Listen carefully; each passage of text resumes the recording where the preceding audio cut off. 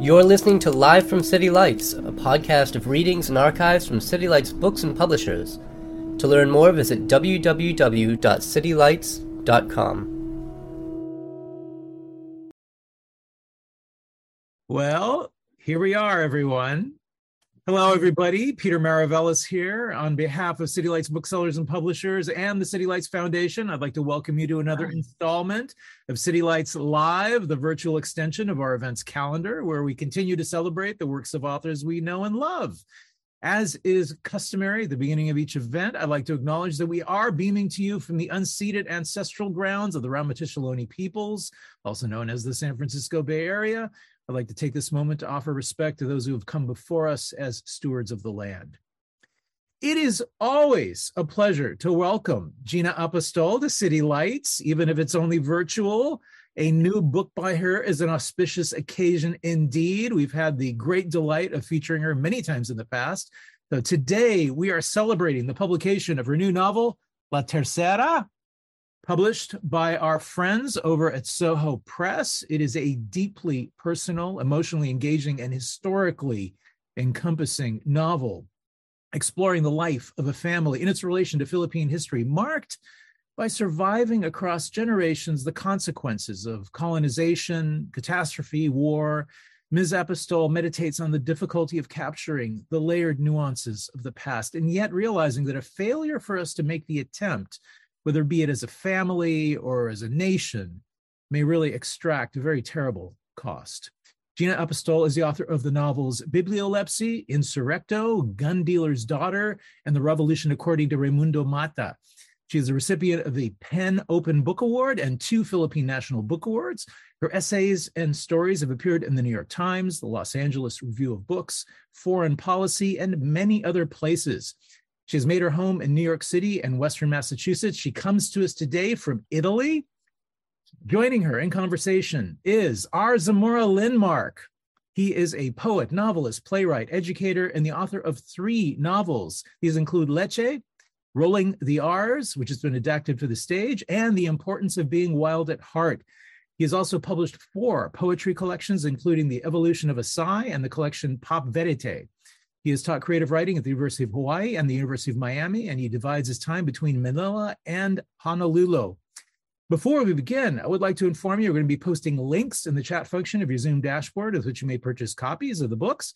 We'll also be featuring a Q&A at the end, so please do post your questions in that same chat function.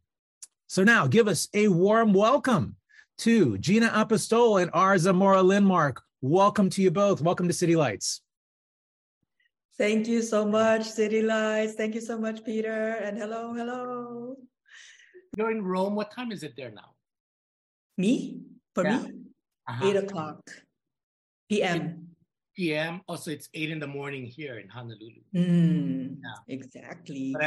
Hello to everyone. I love seeing the faces. I see it. Anyway, so when your publisher first asked me to read your book, to blurb it, I said, sure, because I was down with bronchitis, right? So I said, sure, Mark, email it to me. And so I printed it out because my eyes are so bad. And I was like, oh my God, what is this? War and Peace Be With You by Gina Karenina. And but I read it in like 3 days and I loved it. And I have to tell you this. And I guess my first question is, how this is an epic. You're talking about a family clan that spans over 100 years, right? And with 2 family trees, and their names are repeating, a la Arcadio Buendia.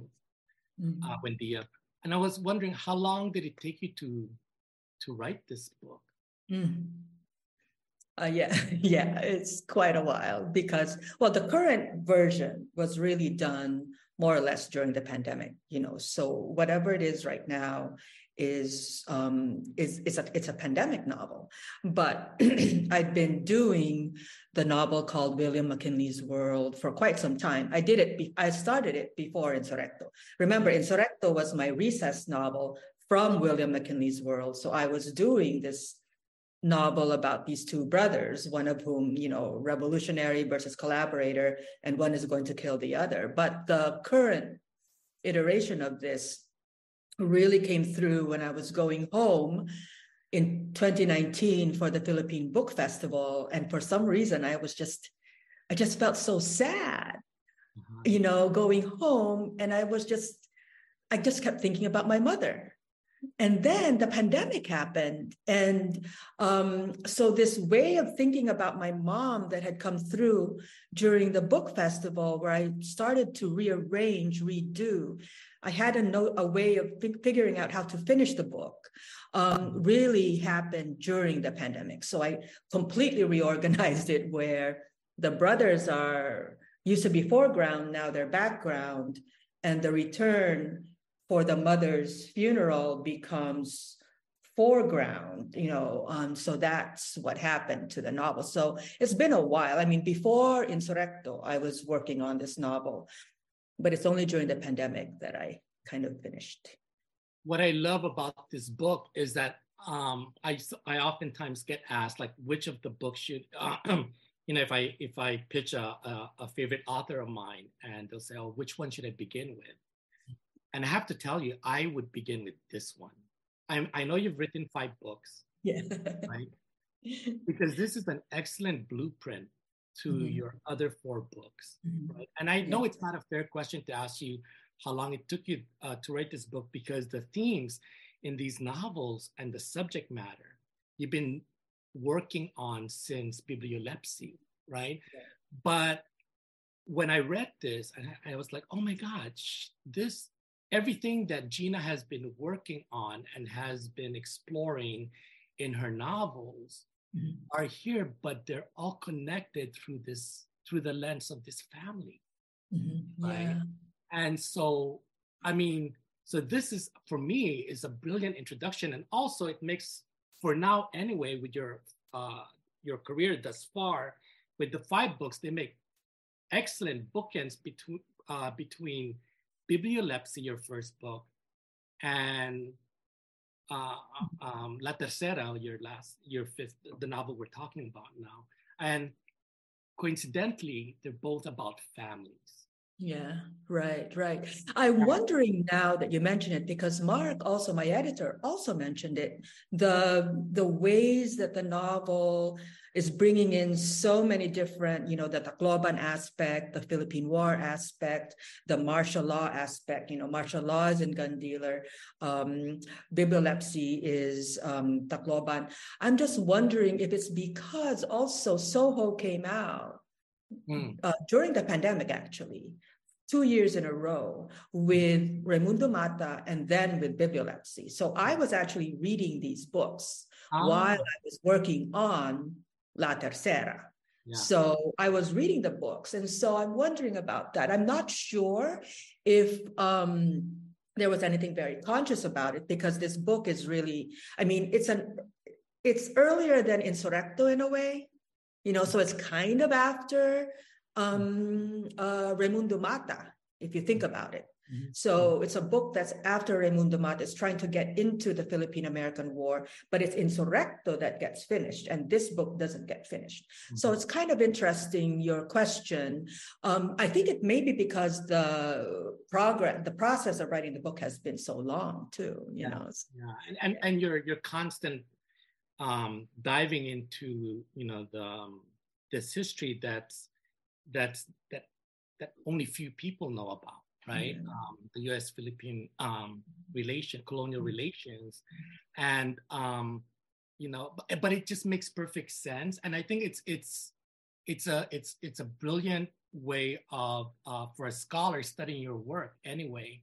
And and I have to give props to Soho Press, because they reissued these books, your first 2 books that were initially published in the Philippines, right? Which is Bibliolepsy and the revolution according to Raimundo Mata.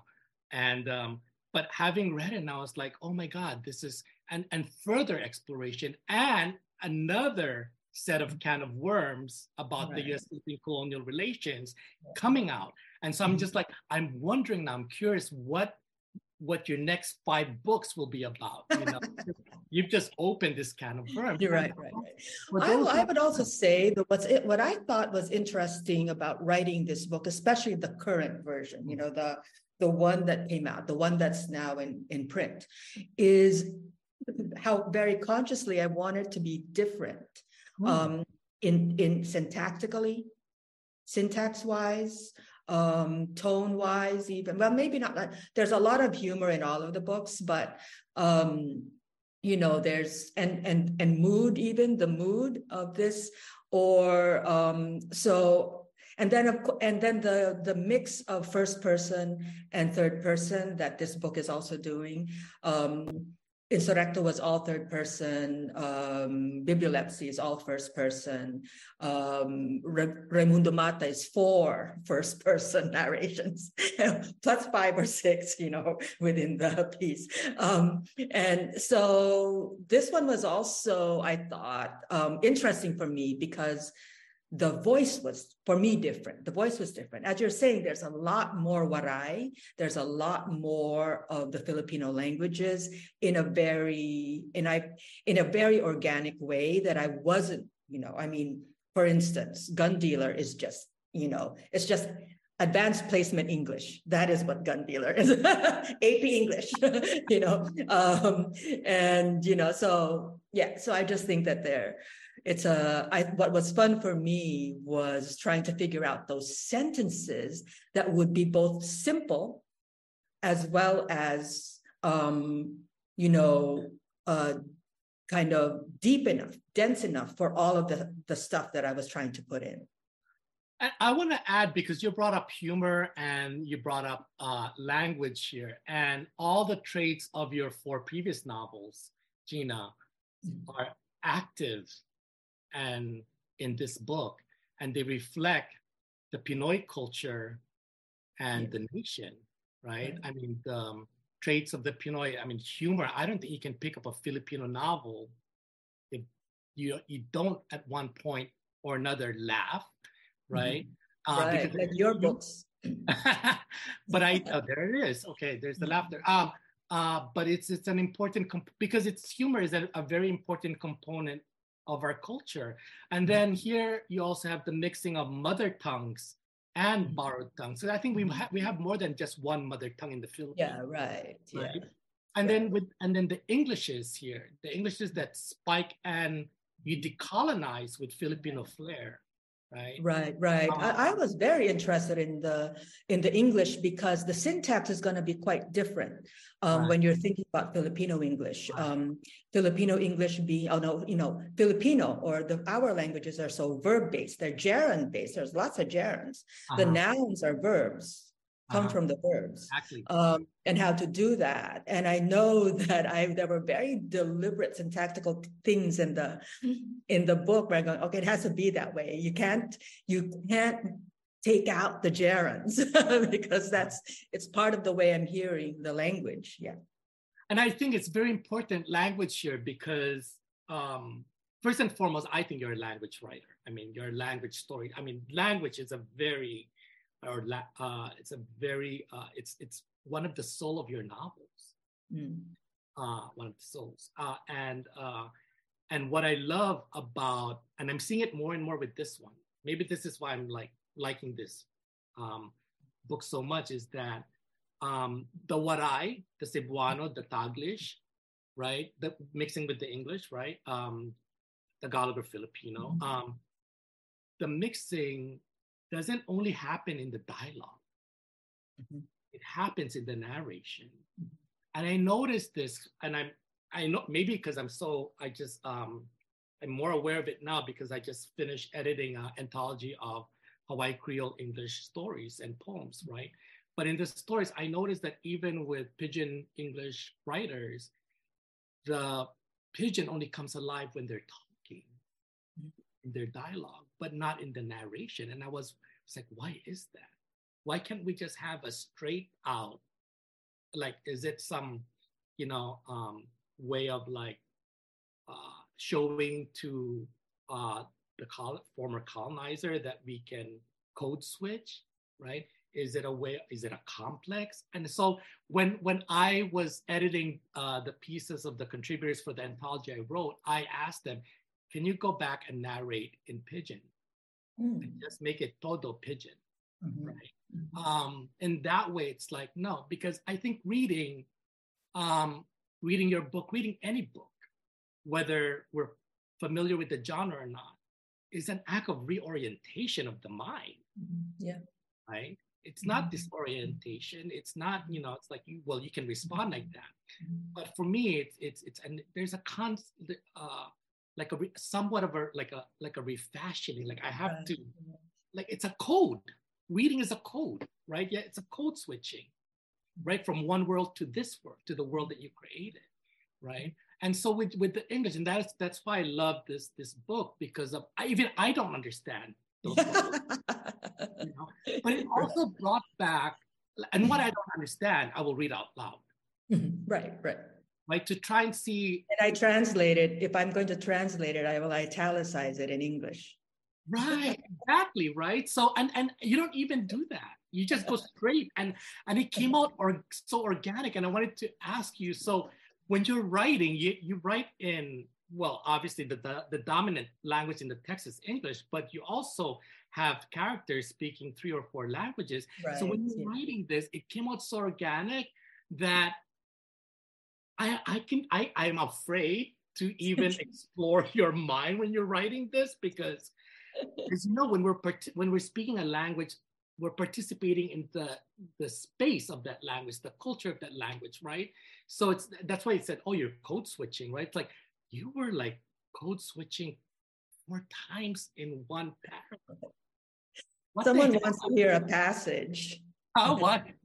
Someone wants to hear a passage. Oh, I'm wondering if I should read that. And maybe I'll read it and then see if I can have a response to your point. So this passage is actually about language. And the girl Rosario arrives from the United States, and she's really angry that she doesn't know her mother's language, Waray. And then she has to go to school. Tagalog was my first subject on my first day of school. The teacher, Mrs. Mahablanca, also wore a uniform, peach-colored and fuzzy fabric, a plump lady whose extravagant hair had a little flip at the side in suspended animation. She did not smell like Dr. Tita Titas, but she did not smell of alliage. She had mosquito wounds on her face. At first, I thought they were freckles. She called out the children's names. One boy was named William McKinley Maceda. Another was Ferdinand Enaje Dumpit. There was a tiny kid in pigtails named Trina Trono Almendras. I was in awe of their names. Maceda, Ferdinand, Almendras. These are, by the way, the names of the senators who won in that 1971 election, when Marcos won. They were the names on the election posters. To me, all the words were connected because too many things were new and I was ignorant. Of course, my teacher did not call out Delgado. That was not my name. But when in the middle of class, she called me, I had no idea what was going on. She repeated my name, Rosario. I jumped up. Yes, that is I. I stood up from my chair, stepping out to the side like a sergeant beside the long arm chair, the way I saw my classmates did. Filipino, Rosario, said Mrs. Mahablanca, Filipino. Clutching my desk, I tried to guess what she wanted. Guessing was my mode of passage throughout all those days of my long arrival, when I had no idea if my place amid novelty was a permanent condition. Everyone was related. Anything had consequence. The smallest objects had enormous significance because I did not know their names. La Bacara, Lingkuran, La Mesa, Tuta, Terno, Takong. I was always on the edge of decoding a message. Some were easy to figure out, like Frigidaire, that was a refrigerator, and only one person in Salugo had one, Shanpuli, the town's user and owner of the sawmill who had a generator. And you could get ice in bulk from him for a party or store your funeral desserts for a fee. Too many things had many names, like the word chair, lingkuran, silya, bangko, butaka, also bed, kama, higdaan, katre, katurugan. Items of rest had many names in the language of my mother, but verbs had only one, lingkod, higda. Pronouns had no gender. Hiya meant him or her, and no one cared if you mixed pronouns in English, the way my mom would call me a him and my brother a she, and Manamarga would correct her, but that useless rule is the fault of English, said my mom, and even Manamarga agreed. Later, when I had to learn Spanish, I traced the Waray words in it. Spanish had meaning only as repository of more elemental trace material, its apparition in Waray, la bacara, face towel, la mesa, table, la cama, bed, el aparador, cabinet, el comedor, dining cupboard. I saw the occult joke in the meaning of la mano, hand, but really, Spanish was for outside things, the things you could make. Warays kept their words for the inside, the things that made you up. I grew up with my mom's way with words, the way she spoke Tagalog with indifference and English with guesswork. For her, English is only this wartime novelty, like chewing gum or tennis shoes, some foreign implement of insufficient relevance. Her Tagalog was tokenism, misrecognitions from her Waray. It's her Waray that was the mineral hoard, a cave of treasure that if I were smart, I'd scrutinize carefully, look for its veins and source in the manner of the pawnbroker, Doña Tesora de Oro, examining a carrot, but I never read those words in school. I was 27 when I found actual Waray words in a book, Usado Hatulok. I didn't recognize them. I was in the New York Public Library reading the Chronicle of Pigafetta. When I read those words in the book, translated into English and listed by an Italian chronicler for a French audience about the trip of a Portuguese explorer for the Queen of Spain, the spiral of universes that brought my mother's language back to me in a foreign city made me dizzy. At the New York Public Library, I saw the list of my mother's words with weird Italian spelling. The chronicler's spelling was as improvised as my mom's English. In Pigafetta's book about his journey around the world with Magellan, Usadua Tulo, also Kiray, Butkon, Pa, Likud, Siko, Tuhud, Kamat, Tudlo, Liog, Utin, Penis, Dila, Tongue. In Pigafetta's chronicle of his journey around the world with words, the man's spelling needed work. My discovery was that what was most ancient about us, our Easter Island statuary, is our words. I'll stop there. My God. So that one was actually specifically about language and learning language, learning the mother's language. So there were organically words in Waray, words in Tagalog that you would put in, words in Spanish. So that's organic in it. I think what you're talking about also is when you're moving into the world of the two brothers, the revolutionaries, the revolutionary Jote and the collaborator, Paco. And what that is, and I thought that was very interesting to do, is when the Philippines moves, that moment in time, when the diary, the journals are moving from one language to another, from Spanish to English to Waray to Tagalog to Spanish to English, is when the country is also moving its tongues, because it's a very peculiar situation. That I was thinking about it. I would have known, or my mother would have known, people in her life who experienced that move when the Philippines shifted from Spanish colonizer to American colonizer. So our tongues, our education tongues, shifted. If you were educated, or even if you weren't, because there's so much. In Waray, for instance, there's so much Spanish. shifted from the Spanish of the first colonizer to the American of the invader, of the current invader. That was the current invader at the time. So I was very interested in that shift and what it might have meant. So the diaries would be the organic kind of nature of language in the diaries lies in the fact that I was trying to capture that moment in time around the early 1899 through 1905 or so, when Philippine language shifted so dramatically, when you had to learn a different language, you had to move, I think it's a violent shift. I think that invasion, that is also an invasion, that is an invasion of the tongue, the mother tongue, is violent. And I think it's emblematic of the violence that that is like endemic. It's endemic because it's in our tongue, it's in our speech. And so that's, I think, one way to look at the movements in language in the novel lies in it seems organic to us, but it's actually also an invasion.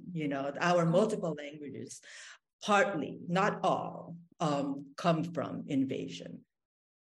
Okay, that's interesting. I mean, I get the whole invasion thing and the violence, because there is a violence in one native's language get replaced by somebody else's language. But right? even, for instance, Waray, where you have Tagalog as right. Waray people see Tagalog as a kind of invasion. So anyway, go ahead. Oh, totally. I agree, because I grew up in Pangasinan and we speak Ilocano and Pangasinense there, but I also, what you say is invasion, I'm reading it as more of like, there are just certain words and phrases that you cannot translate. Yeah. And because, like you pointed out, and I'm glad you pointed this out with the pronouns, the English language, as rich as it is very limiting. Yeah.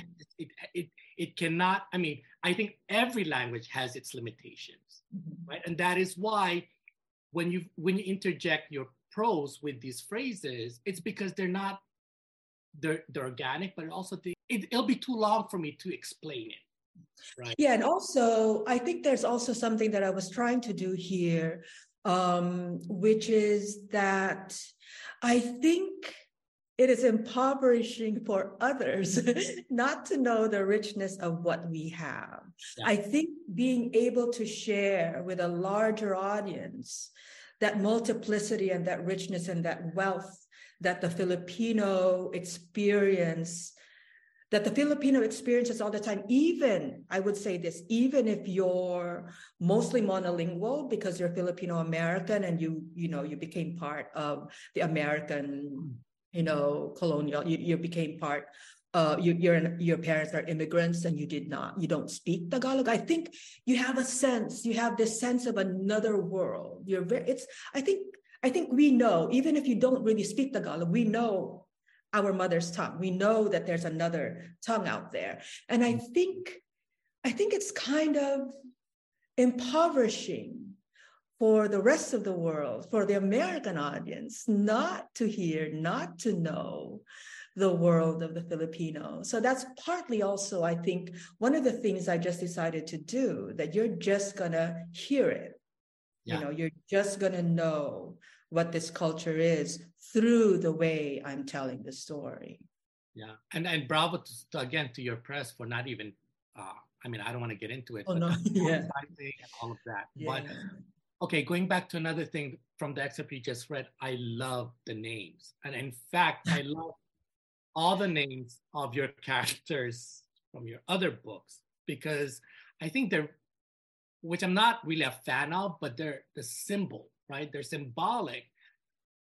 Let's start with your protagonist, Rosario, right? Mm-hmm. Rosario was born in LA, right? Mm-hmm. To a mother from Leyte, right?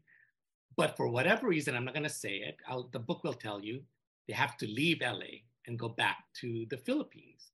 Mm-hmm. And then she does, so it's a reverse migration, right? Yes. And then she's there, and then she grows up there, she gets educated there, and then she goes back. So this is the return, really. The first return narrative is back to the US, not to the Philippines. The return narrative is back to the U.S. where she goes to grad school, eventually becomes the novelist that she is, working on her third book, which she completes at the end of La Tercera, a day after Typhoon Yolanda, which is 2013. Right. So your novel begins in like turn of the 20th century, and it ends like 113 years of my solitary confinement.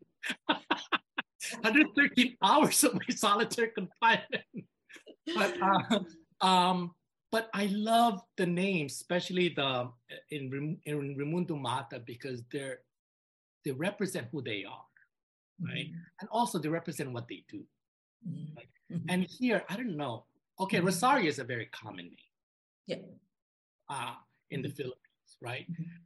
But when you think of it, and I'm looking at the structure of your novel and how your novel is constant, it has these like Apostol trademark of digressions or episodic vignettes, right?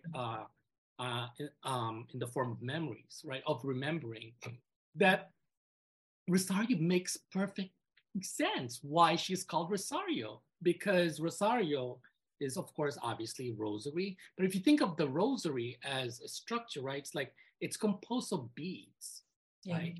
And each and what she's doing is she's connecting the beads together to create this larger narrative called La Tercera, right?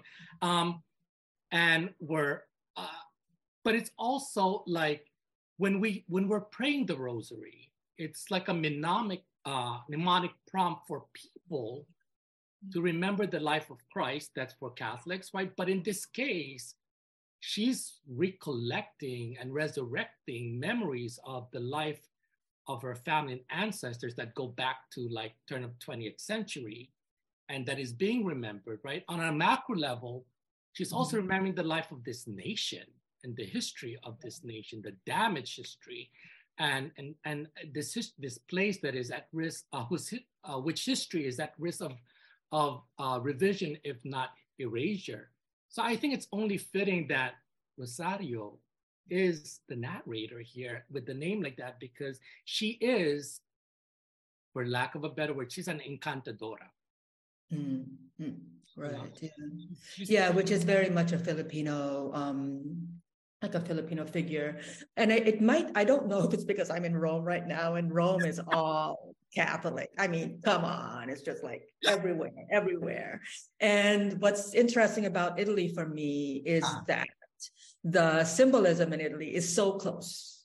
It's so close to Filipino symbolism. It's not the material, I mean, just the scenes that they have. Anyway, so it's interesting that you say that about Rosario, because I wasn't very conscious of the whole kind of religious aspect, the religious encantadora aspect of it, the incantation, the oral, because our Catholicism is very oral. It's the rosary, it's the novena. I grew up with novenas, and the book is chock full of novenas. The Ave Maria novenas, the Ave Maria song, the novenas to Our Lady, all of those that are part of the text.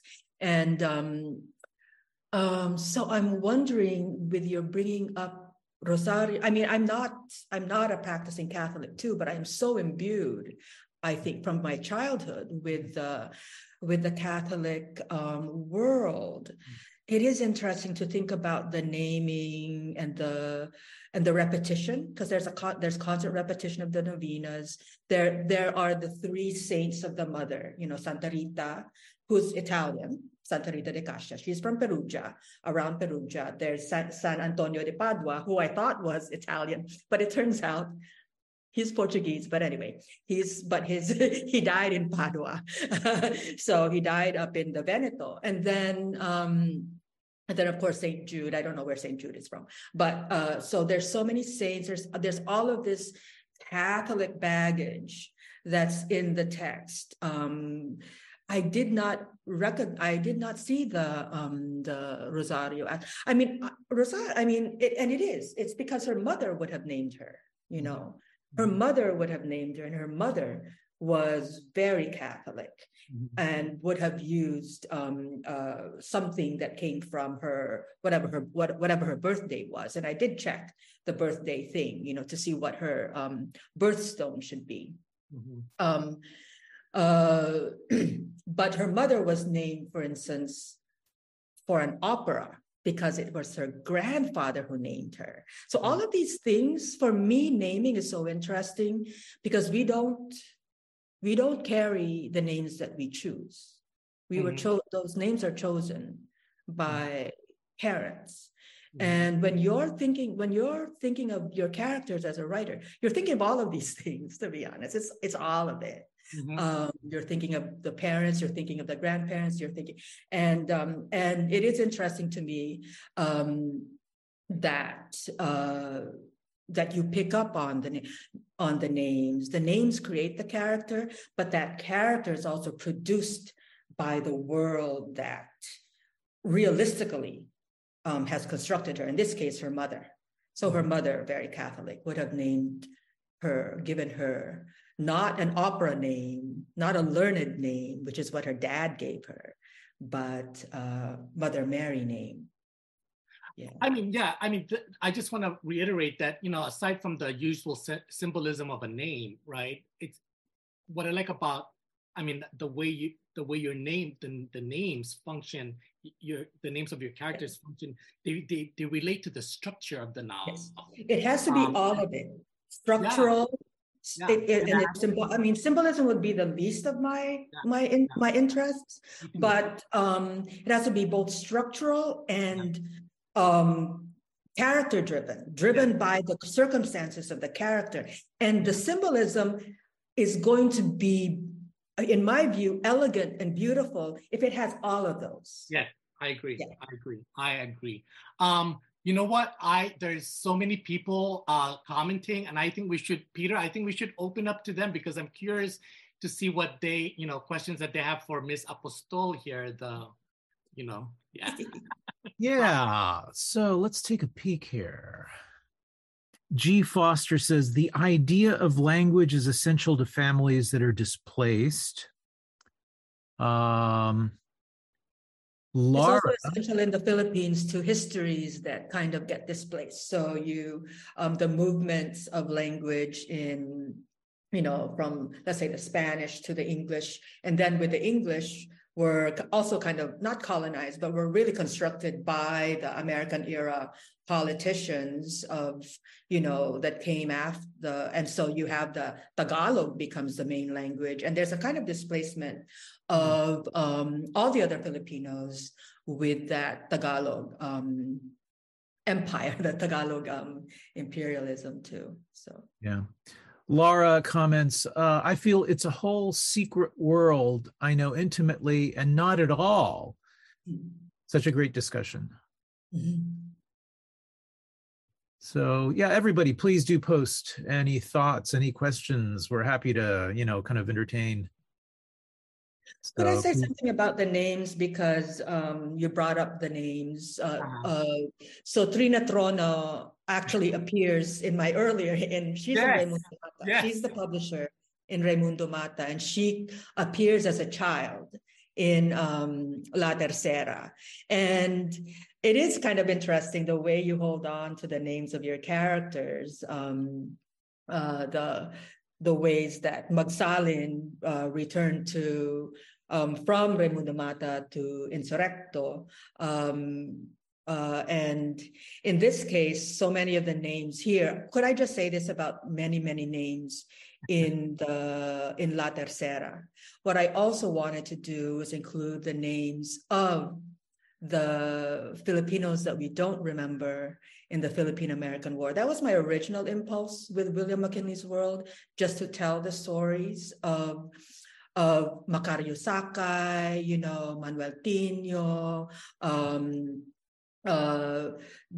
all of these amazing, I think, resistors who in many ways, some of them were co-opted, like Tino was co-opted, but Macario Sakay was beheaded by the Americans. He tried to just the story. I tried to figure out how to do his story of how to. He tried to assassinate Alice Roosevelt, the child of TR, but he did not manage to do it. He was instead beheaded. I just think I also wanted to bring in the names of the Filipino heroes. I think there's a question: what response are you getting on the politics and histories included in La Tercera? What have Filipinos had to say about the inclusion of, here we go, Imelda Marcos as a character? Yeah, I have not had too many. I mean, because this is one of my this book, when it was first being published, really only Mark, Kirby, and then eventually Ken had read this book. And so it's just out. So I don't really know what people have been saying about. I'll see. I mean, also I'm not on Facebook or Twitter anymore, so I don't know. It's really odd when you're not on Facebook. You don't know anything about the Philippines. Oh, I think it's the best. I think it's the best feeling. But I think, but I'm glad that all these characters and these political figures that are alive and present in your book because of, what they've done, and we have to be reminded of that part of the history. That this, I don't know if you're, I'm sure Mark's aware of this, or maybe not, but there is a erasing going on in the Department of Education in the Philippines, where they're trying to rewrite the Marcos era, right? And I think this is where the power of fiction comes in, because now fiction, as it has always done in the past, has this way of like providing like a truth savior almost, right? And so whether we like it or not, we will remember them, but we can remember them in bibliolepsy, they're present there. Oh, there's Casiana Nacionales in Insurrecto, who's a real figure. Raimundo Mata is a real figure. And just here, another thing about the names, Raimundo Mata is a real historical figure, but he was blind and his last name was Mata. Which is odd. Which is like, I mean, he's a real figure. And Casiana Nacionales, she really was a nationalist who tried to overthrow the Americans in Balangiga. Well, her name is Nacionales. It's kind of weird. No, but I'm glad, because you have gun dealer's daughter. There, if we're just focusing on the current president administration right now, the Marcoses, you have gun dealer's daughter, you have bibliolepsy, you have this book, then you have, of course, obviously you have Dog Eaters, and all these other books of their novels, and now they make excellent and powerful tool, if not weapon, to combat the revising that or omitting or erasing of that part of. Oh my God, I'm not talking well. Yeah. There's a question here. There are two questions. Tell us more about the other languages, dialects, and how they have survived. So that's one question. And I will say the Philippines is very, very interesting because we just kept our languages. We really have kept them. We're speaking them. It's not so much. It's for me. It's a form of resistance. It's a sign of resistance against the colonizer that these languages have survived, and they survive in a way that's very alive. Like Waray has a lot of English, a lot of Spanish, et cetera, but we keep, the things that are inside, and. One basic way that they've survived is that the Spaniards, for instance, did not teach Spanish to Filipinos. So it wasn't something that they were, even though they were required to, they didn't. But at the same time, I think that even if they had been taught Spanish, I don't think we would have kept our languages. I don't know if you've noticed. Exactly. No, I if have. you go to the Philippines, they yeah. will not teach you their language. Exactly. They will make fun of you for speaking their language. They will just start laughing, but it's not something that they would like, automatically try to do, teach you But their language. unlike the other countries that were colonized by Spain, which is interesting, the Philippines. Yeah, because most of them have more or less lost their languages. I mean, there are indigenous communities that have kept their language, but the Mexicans have not kept. I mean, most Mexicans have not kept their language. They speak Spanish. And someone once told me this. Someone once said to me, the Philippines never learned Spanish. And I'm going, yeah, we kept our own languages. Fuck you, Thank God on one hand, right? But I'm for all languages, for learning languages, actually. But thank God, because, and what they're seeing as, well, it's the easier way to control these people, right? Don't unify them. Don't unite them through one common language, the colonial tongue. So that's the way of rule, divide and conquering through by not. But let's say Rizal, who wrote beautifully apparently in Spanish. I don't really read the Spanish, but if you go and read like the opening of Filibusterismo, for instance, and he starts with a joke, the tabo. The ship Tabo, which is very funny because Tabo is like the bathing dipper, but that's the name of the goddamn boat, that Simon and the other people are on. So he's already making a joke in Tagalog, calling the ship Tabo, So I'm just saying that, to that question about how they have survived, I think they've survived because we have understood it's what we have. It's what we can keep, no matter what. Exactly. So you can take everything, but you can't take my tongue, basically. There's another question here. To what extent do your family and ancestors impact and influence your writing practice? I'll say this about La Tercera. It's the first time I've consciously used my family in a very deliberate way, my own personal life in a very deliberate way. The other ones have been unconscious. My life comes in, but I don't. Like even with bibliolepsy, I would say that, the girl fucking around with all of those, all of the writers, that was a lot of fun, but it was, I would say symbolical. But anyway, and there were a lot of things that were very personal and insurrecto, but in my view, they were unconscious in the sense that when I understood that they were personal, I was like, oh my God, I didn't, it was new to me that it was personal, that's so much of the backstory of Insurrecto was personal. And I've only come to grapple with that very recently, it came out in 2018. Nilisa, could you tell us more about why you constantly return to the histories of the Philippine-American War in your novels? Because this is your fifth novel, but maybe with the exception of Gun Dealers and Bibliolepsy, the other three go back to that time period. Right. I mean, I'm going to finish that response to Caitlin that I have, how and with this book. This one was consciously about my mother, because I wanted to kind of recall my mother.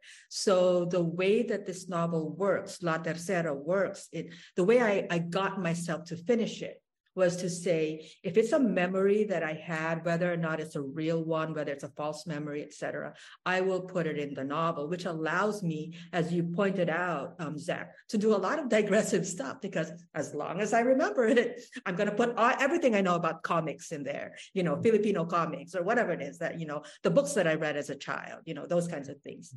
So that was very deliberate. So that was like the constraint that I gave myself in the novel to allow me to write it, because that's how I tend to work. I create a constraint so that I can keep going day by day. And the constraint for La Tercera was, if it was something I kind of remember, I'm going to put it in. And it's kind of consciously recalled. And then, of course, I lie and I make things up, and that becomes the novel. The whole thing about the novel, about writing fiction, is that once you move into a space where you have the capacity to imagine rather than simply write down memory. You kind of have a novel. So that's how I would go with that. The Lolo Paco in La Tercera is actually based on my mom's great uncle, stuff that I learned about him. I thought my mother was a liar, but yeah, it really was, he really was in the history books. So this other question, could you tell us more about why you constantly return to the histories of the Philippine-American War in your novels? I would say it's because I didn't know about the Philippine-American War, and once I start, so I'm not really, okay, this is kind of funny to say, but I did start off as a researcher kind of novelist. I wrote bibliolepsy. Bibliolepsy was like fucking people in 1980s, it's like, wow, that's just fun. So I started off just wanting to play with words. But then with Gun Dealer, I did some research. I still didn't need to do a lot of research with Gun Dealer. But when I did Raimundo Mata and I tried to get to the American War, I didn't get to it because I realized when we talk about the Philippine Revolution, we don't think about the American War. It's only the war against Spain. It's only the Spanish War. And so I had to do a lot of research on the American War, and I didn't know jack shit about the American War. We have not been told. That story is not told in the Philippines, also in America, but it's interesting that it's not told in the Philippines. It's kind of, so of course I have a thesis about that. And my thesis is, I'm just gonna say it right now, we were genocided. And it's not forgetting, it's not an amnesia on our part. It is an absolute violent erasure of the imperialist. We lost the war, the imperialists won it, the imperialists created the memory. And I think what I was trying to do with La Tercera is figure out how to make the connection between my mother's world, which is so pro-fascist. My mom loved Imelda until the day she died. I was so angry. At the same time that I absolutely love my mother. There's no way around how much I love my mom. But throughout her life as a Waray, I quarreled with her politics. I have quarreled with the politics of the Waray. At the same time that I am not myself without Waray. So this is the kind of interesting entanglement that I have. And so doing the Philippine-American War with this particular text allowed me to think about, literally write the history that made the link between the Philippine-American War and the kind of attachment to fascism and militarism that we still have. Which is why you're alternating between these two periods on the opposite end of the century. You have turn of the 20th century, American colonial period, and then you have present day. Yeah, we don't, and the fact that we don't really know 1899 through 1913 or so, through 1935 maybe, because 1935 is the Constitution, the Philippine Constitution. We kind of, create like a history of the Commonwealth, and we're kind of moving into a republic after 1935. We're a republic in 1946. But that 1899 to around 1930s, where we don't quite know why we got to 1935, and that constitution is a bullshit constitution in many ways, So I think this novel, La Tercera in particular, is trying to make a link, historical link, personal link, emotional link.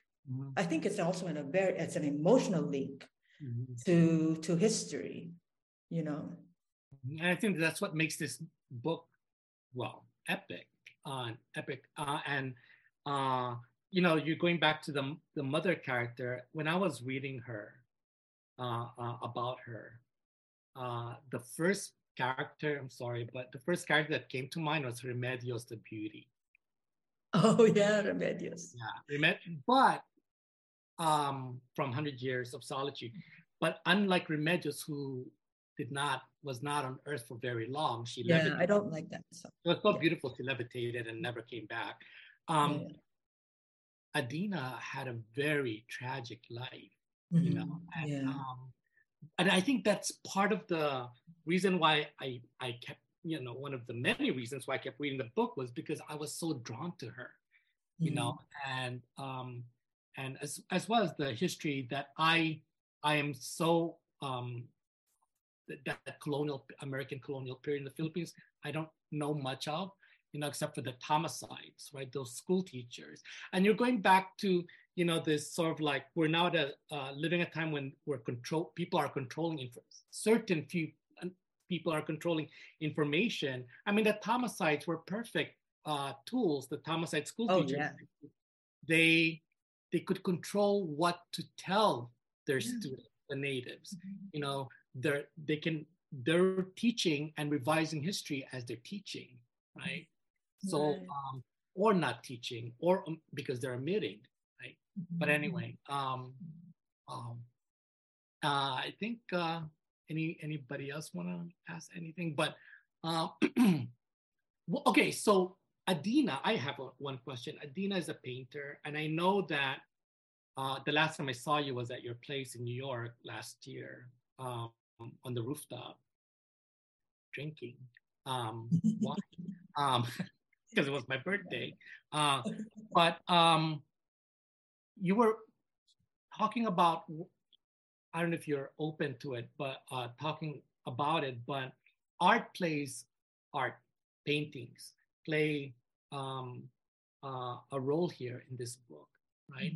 And so do you plan on pursuing more about that kind of, I don't know if I want to say it. Well, you know, I'm in Rome, and this is the segue into my next novel, because my next novel is about the wife of Juan Luna. No one talks about, you know, because she was killed by Juan Luna.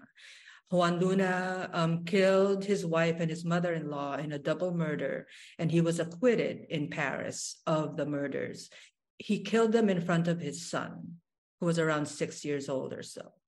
And when I learned about that, and again, this is another thing about how history is constructed. I learned about it when I was like 30 years old. I didn't know about it when I was a kid, you know, going to school. And so I started looking at Paz. I was kind of I have mentioned Juan Luna like 3 times in my novel. And I grew up on Juan Luna Street in Tacloban. So Juan Luna Street. And I really, I mean, here are all the Juan Luna things. He learned to be a painter in Rome. That's why I'm in Rome. And he brought his wife, Paz, to Rome on their honeymoon. So I thought, when I heard that, I said, okay, Rome really means something to Juan Luna, but what did it mean to Paz? So I'm trying to resurrect the figure of womanhood in the revolution, in that period when the nation was being constructed, and looking at what that means for nationhood, what that means for revolution, what that means for reform, what that means for concepts of freedom, when the national hero, again, I will say this about Juan Luna, he's very admirable as an artist, as a Filipino who's trying to be himself, you know, as an artist. But no one talks about the fact that he killed his wife. And when he killed his wife in 1892, he just kept painting. What the fuck? He just kept painting. So he painted Bulaqueña in the Philippines way after, you know, like in 1895 or something. So it's a very troubling story, in the sense that I think that the Philippine Revolution is very important to our sense of identity, and we need to hold that moment in honor as much as it helps create who we are, but the questioning of masculinity, patriarchy, etc., even in a progressive moment, I think will make the concept of nation bigger, more expansively complex, and I think we need to remember the women. Awesome. But your character, the mother painter, Adina, she gets recognized for something else though. Yeah, for being a businessman, for being. I don't want to do the spoiler alert, but she's not recognized for who she or for what she should be recognized for. But I was like, oh my God, and I just started laughing. But anyway, it's very Tacloban. It's very Filipino also. The inability to see the woman in her fullness, you know, because I couldn't do that with my mother, and the character in this novel is also unable to do that with Adina. The whole novel is about trying to figure out the relationship of Adina to Rosario's art in many ways, you know, which she has kind of repressed throughout the story. I just find it's really interesting how this novel began really about two brothers, and they were the foreground, and then during COVID, this is what happens when you're in a novel. Brilliant ideas come in, and you go, what, you know, and then it's about a mother and a daughter, and I'm so glad you focused in on their relationships, because they were what I didn't get it. Your characters in Bibliolepsy didn't get a chance to have that kind of interaction or that kind of history. That's right. Because the parents in Bibliolepsy, a novel composed of two novellas, right? You know, they didn't make it. And so it was up to the two sisters or the two daughters to support each other, right? But here you have Adina, Rosario's mother, and then there's also Adino, right? Brother. Yeah. So it's such a beautiful book, because it gave me more than just a story about the war. Well, about the family, really, but also that they cannot escape. They cannot escape the bigger war out there. You know, the U.S.-Philippine colonial relate. That they're so entangled in that history, right? That it's a curse almost to this family. Yeah. There are two questions here about women. How do you grapple with the women, given that the materials are not available, and there are many things that no one talks about? And there's another one here. This one's about art and revolution and nation building, art's complicity in the violent erasure of women. And so I'll just go with the second one. I'll just go with two things there. Yes, art is complicit in the violent erasure of women. At the same time that the work of the artist, the work of art that the artist is trying to do, also has, I think, I'm saying this because it may be because I'm an artist, but the work of the artist has, I think, a charge on its own. And but what you're talking about is how art attends to the world outside, and it must attend to the world outside. And it must include the world of women within patriarchy and the history, especially, I mean, I'm here in Rome. I mean, this is like, patriarchy's patriarchy. I mean, this is empire. Where women are just so, you can see it I mean, I'm just taking pictures of women naked right now with their breasts out, and they're supposed to be the Madonna. Women with scars on the, Saint Agatha, Santa Agatha. I'm taking all of these pictures of these fairly gratuitous kind of objectifications of women, even as they're sacral, they're sacred, they're Madonnas, and you can just the patriarch, I mean, just the male, the masculinity, the violent patriarchy is right there, even in the most beautiful Titian, even in the most beautiful Raffaello. You're seeing it. At the same time that the artist making his art is creating a charge that is also in some ways a form of that individual trying to be free, trying to see, etc.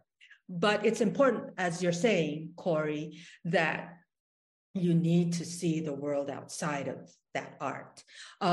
So the reader is really important. The viewer of the paintings of the Renaissance is really important, for instance, to see the world that's actually also being constructed by that beauty. Because I will say, Raffaello is a very beautiful painter at the same time, And the other question about women insurrectionary stories in relation to the Nation in Revolt.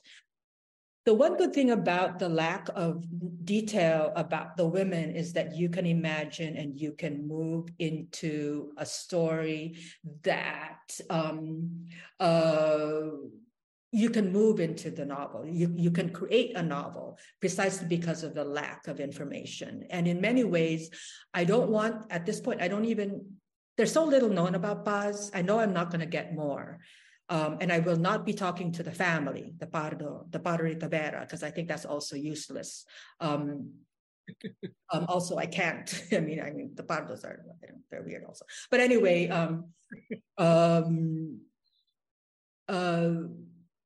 the absence of information actually allows art to happen. I think. I agree. I think but you also want to leave room, right? When you're writing, for imagination, for the element of surprise, to be surprised, to have that unexpected, because for all we know as writers, like maybe that is what is meant to be on the page, not the research or not the interviews that happened, and I'm glad that on one hand that you're not interviewing the I never interview the family of the historical figures that I'm working with, because I need to be free. But also, because I will feel, you're Filipino, no? You'll have utang na loob, no? Because you talk to them, you feel bad. So I don't want utang na loob. Exactly. But also, like, they're also gonna just give you what you want to, how they want to be presented. Right. I mean, that's also useful, but I wouldn't necessarily follow. But my problem really is being Filipino and being with a person and having a relationship. And I don't want that relationship with you. Exactly. No, it's great. I think that, because memory is also, it's imagination. I mean, the two are, when we're or even with La Tercera, I could not have written this novel if my mother were alive, which is sad. I would be fine with not having written La Tercera if my mother were alive. I would be fine. But she's not. And that's the only way I could have written it. Or you could have written it, but maybe we will not have the fortune to read it right now. Yes, she would be so mad. So if there are no more questions. Thank you so much, Gina. This is thank you so much, Zach. In Honolulu, and it's been great. And I hope that everyone picked this book up, because this is a good introduction to your world of Gina Apostol's bibliography. It's true. Yeah, you're right. Thank you so much, Zach. Love you. Well, I want to thank you both. This has been such a great deep dive and a real pleasure having you both with us. Gina, congratulations. Another amazing novel. Zach, thank you from the heart. Really appreciate you doing the honors. Such a great job. Also want to thank Lily at Soho Press and also Mark Doughton for all that he's done over the years. Such a great friendship and always a pleasure featuring your books. So I'd like to remind everyone we have posted links with which you may purchase this fantastic book. I have actually given it a recommended read status as a staff member. I think, Gina is writing some of those vital fiction of our day. And I don't give recommended reads very often at the store. I let other people do it. But for this one, I had to. I feel it's an important book. I hope you all get a chance to read her work. We also carry a lot of other titles as well. I posted links in the chat with which you can check those out. Today's event has been made possible by support from the City Lights Foundation, continuing the legacy of our founder, the late Lawrence Ferlinghetti, through public events like this one, our publishing program, and educational outreach, all dedicated to sustaining a vibrant community of readers, writers, and independent thinkers. So thank you, everyone. Please take care. We hope to see you all again soon. Thank you so much, Peter, and thank you so much, City Lights. Thank you so much, everyone, for being here. Love to everyone. Ciao. Aloha. Ciao, ciao, ciao. Thanks for listening to Live from City Lights, a podcast from City Lights Bookstore and Publishers. Our theme music was provided by Axolotl. All City Lights events are free. To see upcoming events at City Lights Bookstore in San Francisco, check out www.citylights.com/events.